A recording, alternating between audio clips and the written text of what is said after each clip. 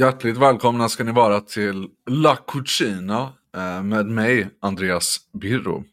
Och idag ska vi prata om något så intressant som pasta och politik.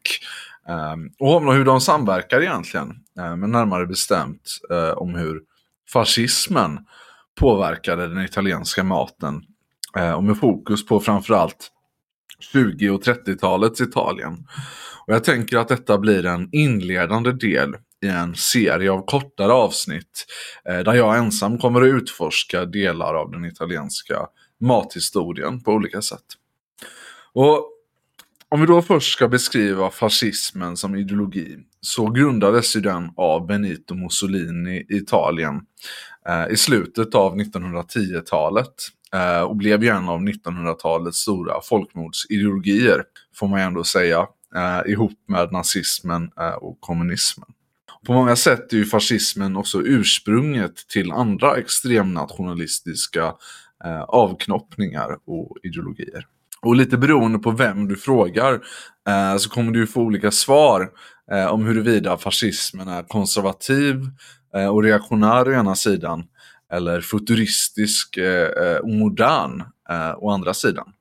Men jag tror att alla tvärtom, eller vad säger alla, trots det här tror jag att alla kan enas om att fascismen är en totalitär ideologi som genomsyras av en absolut centralmakt där statens kontroll över den enskilda individen är total.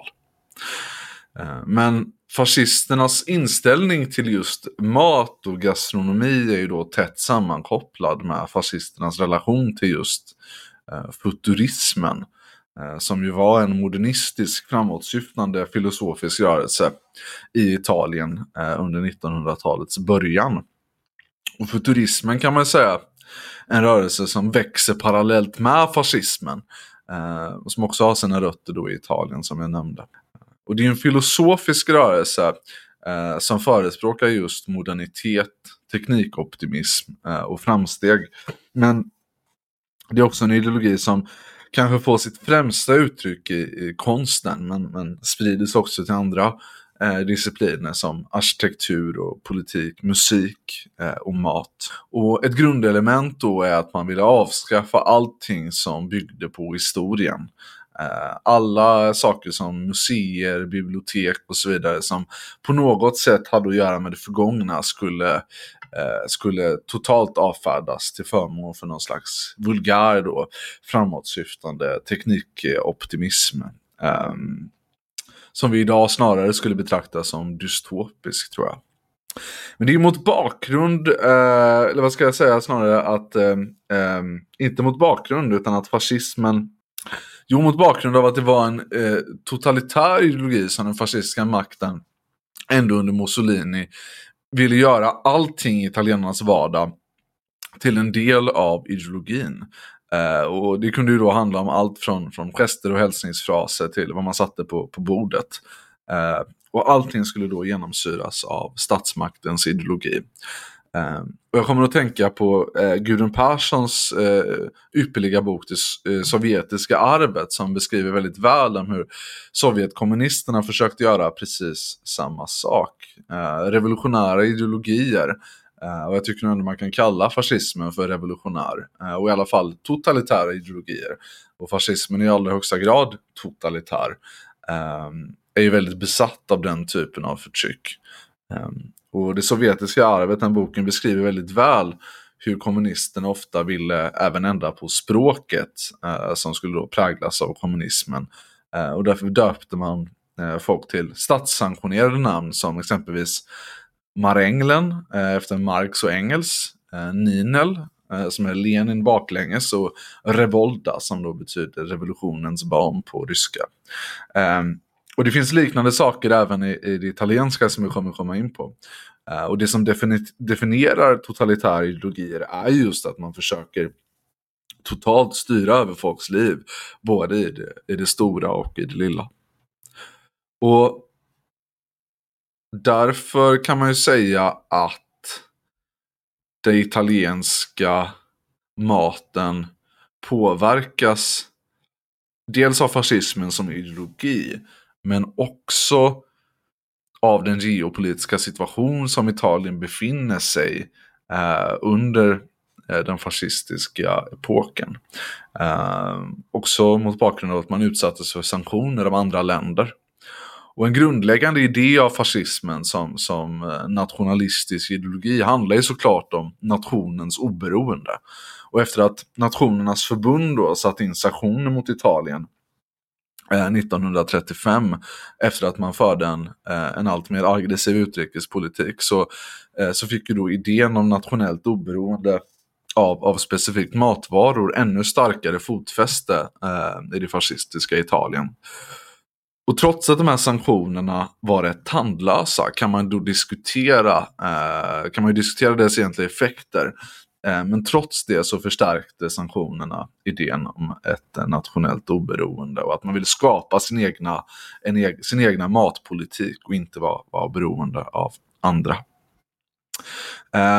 Men det går såklart inte att nämna fascistisk mat utan att nämna konstnären, poeten, ideologen Filippo Tommaso Marinetti, som ju faktiskt är också då futurismens förgrundsgestalt.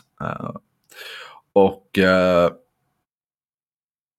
1909 så kan man säga att Marinetti grundar futurismen när han släpper det Manifesto del Futurismo, det futuristiska manifestet, och han fortsätter ju då vara en drivande del i den futuristiska rörelsen under många årtionden framöver. Och snart efter att han släppt sitt futuristiska manifest så får han sällskap av en lång rad andra konstnärer, författare, arkitekter, politiker och musiker och sådär. Och även om futurismen får anses vara väldigt centrerad geografiskt till Italien så uppkommer liknande filosofiska strömningar, kanske framförallt inom konsten i andra länder. Och specifikt då i Ryssland så blir deras futuristiska rörelse väldigt stark. Och Marinetti blev också senare medlem i fascistpartiet efter att han slagit ihop sitt egna futuristiska parti med Mussolinis fascistparti.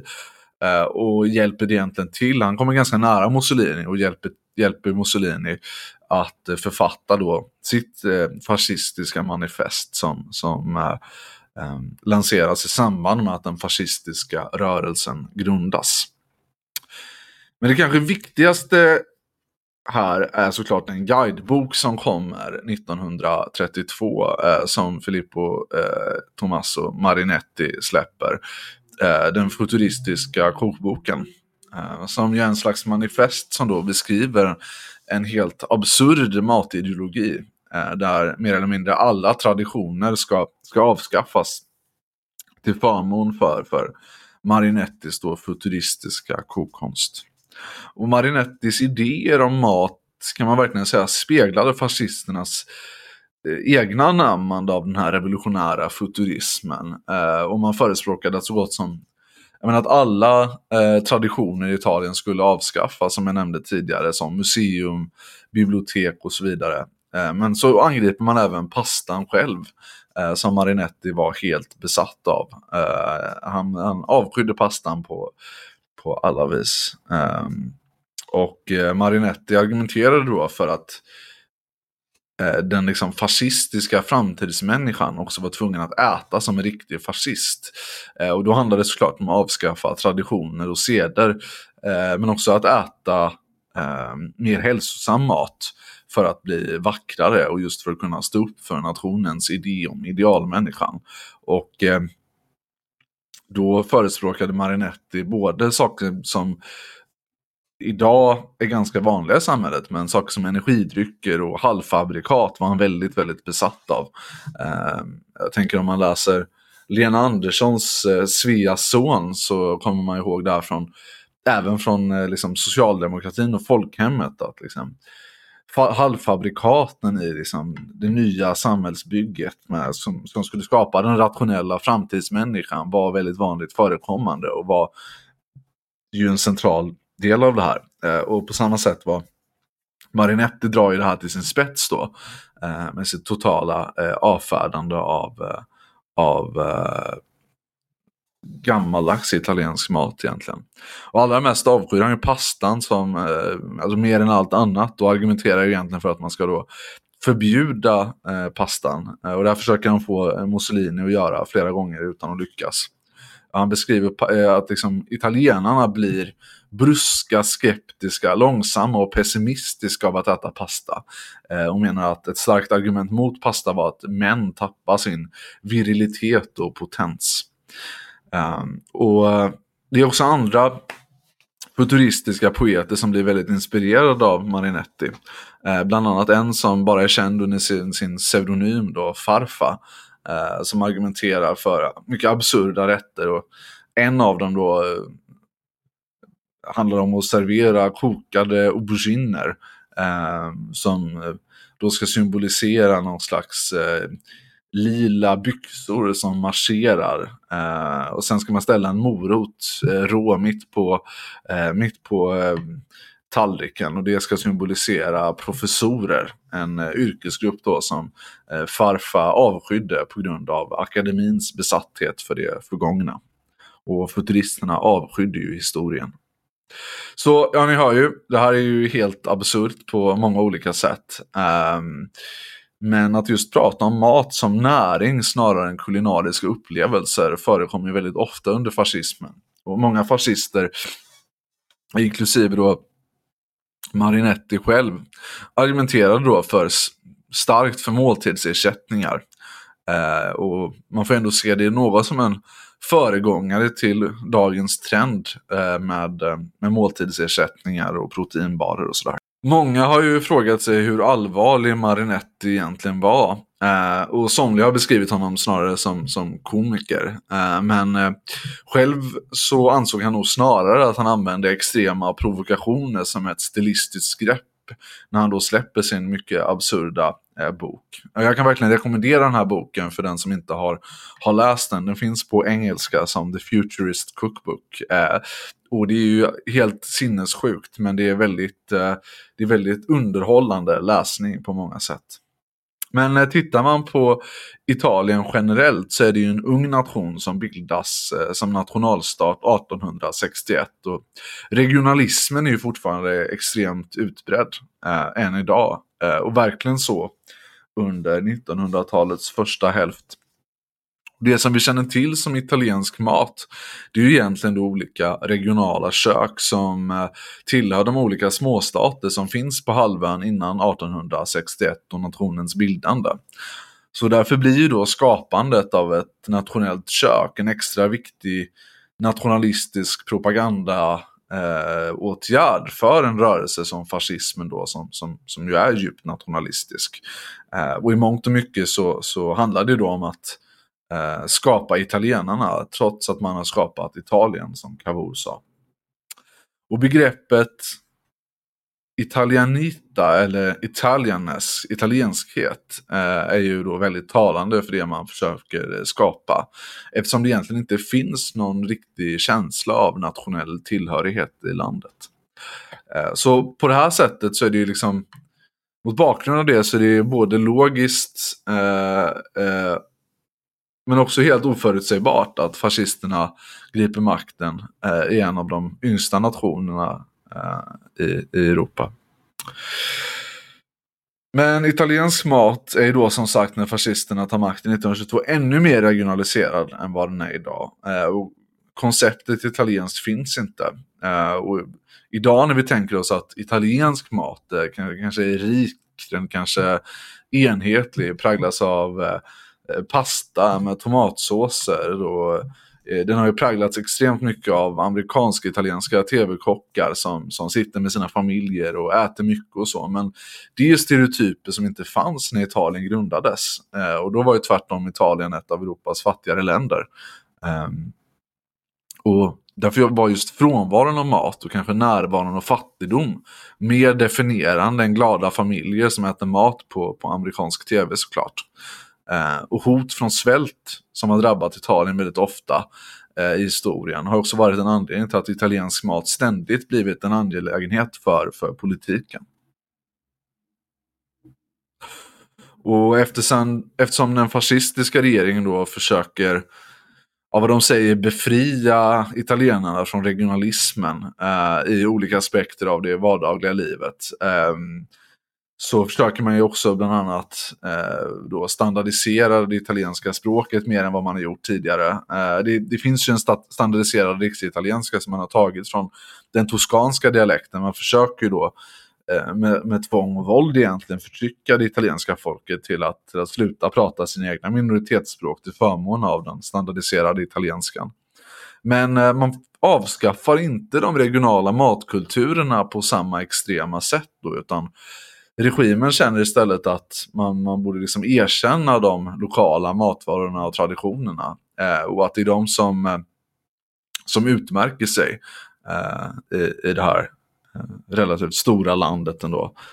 Och det är ju en förklaring till att de här regionala köken fortfarande har så stark närvaro idag.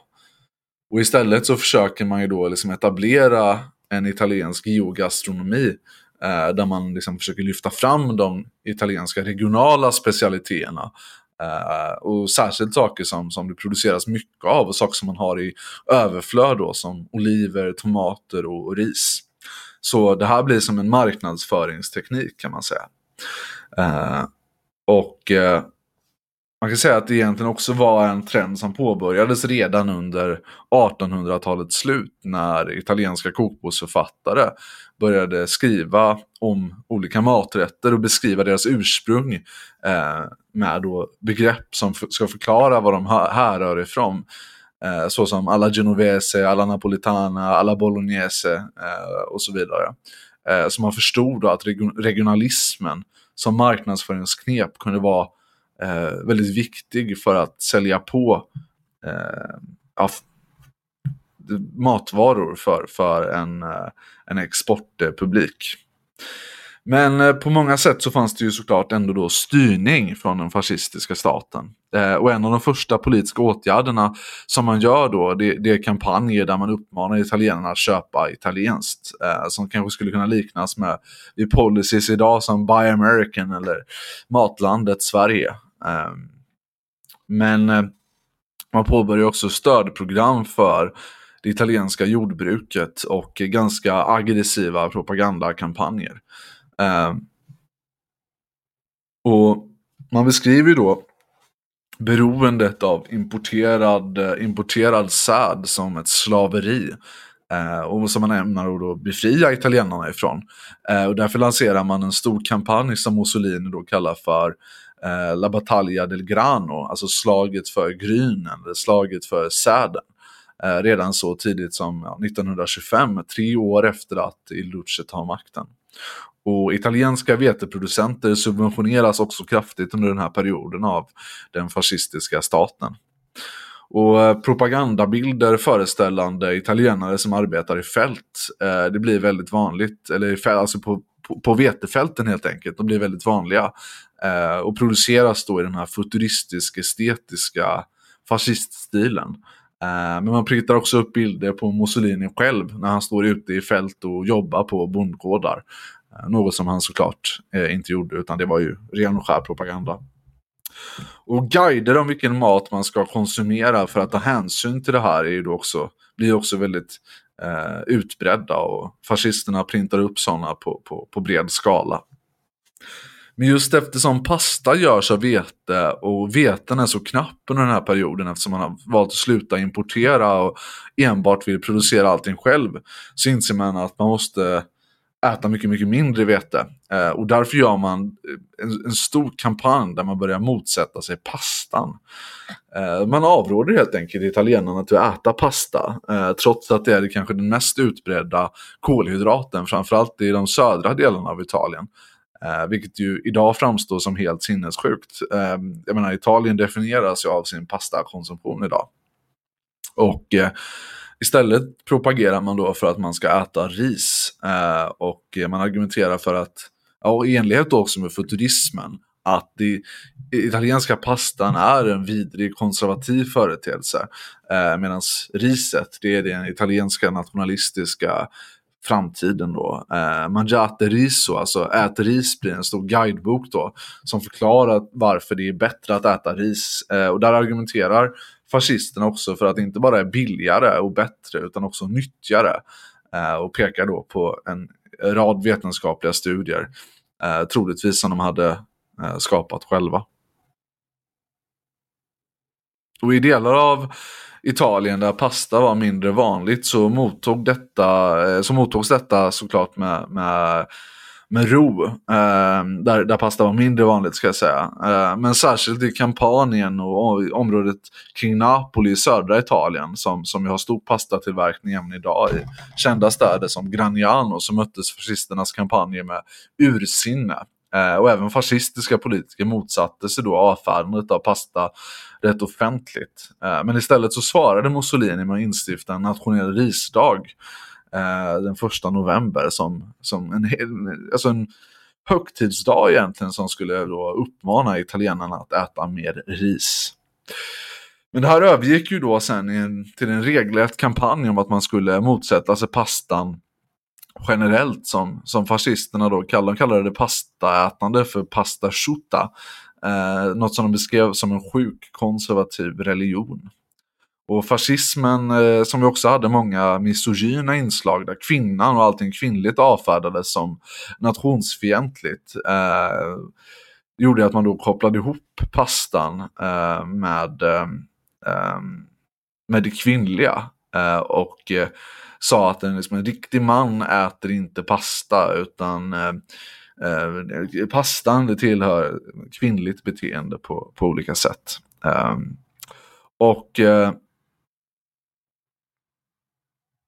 Trots det här så vill ju då Marinetti, som ju då skriver den här futuristiska kokboken, han vill att man ska regelrätt förbjuda pasta.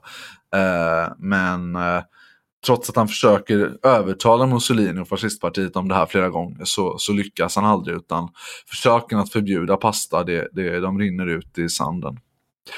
Man kan säga att det som då kallas för cucina futurista, den futuristiska kusinen, förblir då kanske egentligen mestadels teoretisk till sin natur. Den får aldrig något riktigt starkt fotfäste i den italienska befolkningen, utan dess mest kända restaurang, Taverna Santo Palato, öppnar sina dörrar då i centrala Turin den 8 mars 1931, men den var tvungen att stänga bara efter några år. Kanske också för att maten var helt oätlig. Man serverade då delikatesser som man kallade för porco ecciatito, bokstavligen en kåt gris. Som ju då var det osannolika hopkoket av fläsk som marinerades i parfym och espresso. Ni förstår hur absurt det låter. Och i takt med att fascismen då kommer närmare nazismen under upprinnelsen till andra världskriget, så avfärdas också då kopplingarna till futuristerna, och fascismen kommer ju gradvis bli allt mer konservativ och antisemitisk i och med då axelmakternas allians under andra världskriget. Och Marinetti tar avstånd mot det här, och han har då på ond fot med den fasansfulla diktatorn Mussolini, och nazisterna avfärdar även futuristisk konst som inkompatibel med sin utpräglade nationalism, och till slut så bryter då givetvis Mussolini med den futuristiska rörelsen, och Marinetti, han dör i en motorcykelolycka om jag minns rätt 1944. Så i och med det så dör också de här absurda idéerna om mat och att förbjuda pasta, och i och med krigets utbrott och dess efterföljande konsekvenser så är det snarare liksom behovet av att äta mat överhuvudtaget under den fruktansvärda svälten som ett större problem än att äta rätt mat som ska vara i enlighet med någon slags ideologi då.